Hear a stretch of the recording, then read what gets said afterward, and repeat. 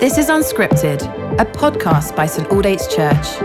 Listen along as Simon Ponsonby encourages us to dig into Scripture in the midst of our everyday lives. So take a moment to recenter your attention and welcome the presence of God as we listen to these ancient words.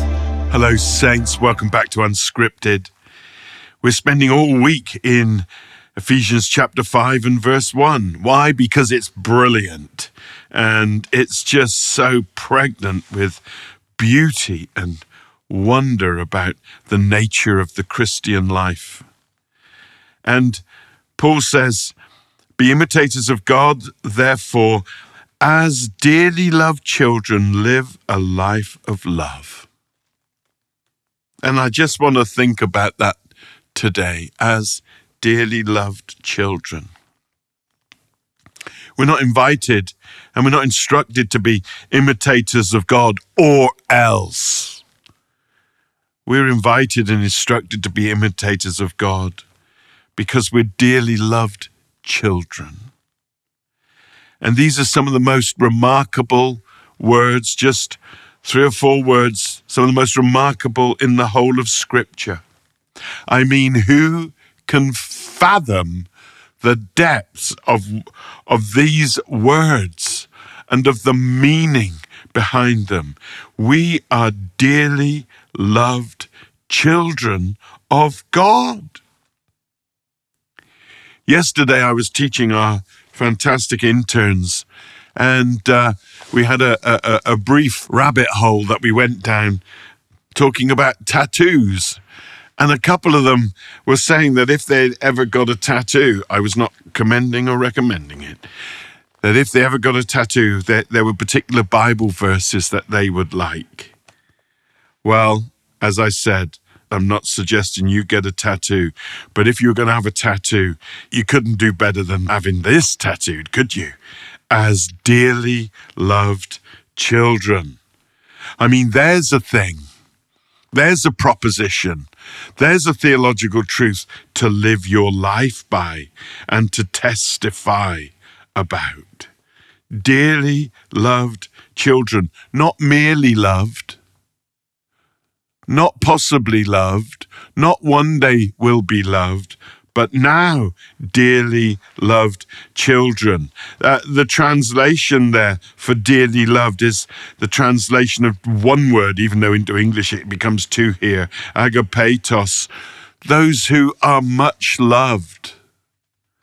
Those who are loved with agape love, the most definitive word for love that the church took and invested in it, the nature of God's love towards us, covenant-keeping, faithful, sacrificial love, love to the end, eternal love, divine love. We are the dearly loved. Years ago, I had a student, and she was Welsh, and her name was Angharad. What a great name that is, and it means much loved. Well, we are dearly loved. You know, when my children were young, we had a little book, and I think it was called To the Moon and Back. And we'd tell them that they were loved to the moon and back. Well, God loves us from eternity to time and back. We are infinitely loved by a true and living God. What an unrelenting wonder this is. We will never fathom it. So high we can't get over it, so low we can't get under it, so wide we can't get around it. A wonderful love. We are loved. We don't work to gain this love. We work because we are loved. God doesn't love us because we're beautiful. We're beautiful because we are loved. And Paul goes on, as dearly loved children. It doesn't matter how old you are. You remain a child of your parents. And you remain a child of God. And He is your loving Father. Children of the same Heavenly Father. He's not some distant dictator dictator, but he's a present, tender dad. And that's why by the Spirit we cry, Abba, Father. Abba, Papa. This is a term of intimacy, familiarity, that only a child who can sit on his father's knee, her father's knee, and receive tender love understands. As dearly loved children, then we're to live a life of love. But we can't live out that life of love until we know just how much we're loved. And I want you today, saints, to grasp something of the reality and the profundity of this truth. You don't have to have a tattoo, but it needs to be tattooed on your heart. You are loved by God. You get that?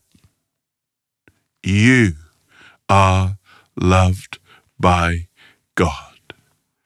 And he knows you real well. He knows you full well. He knows everything wrong you've ever done.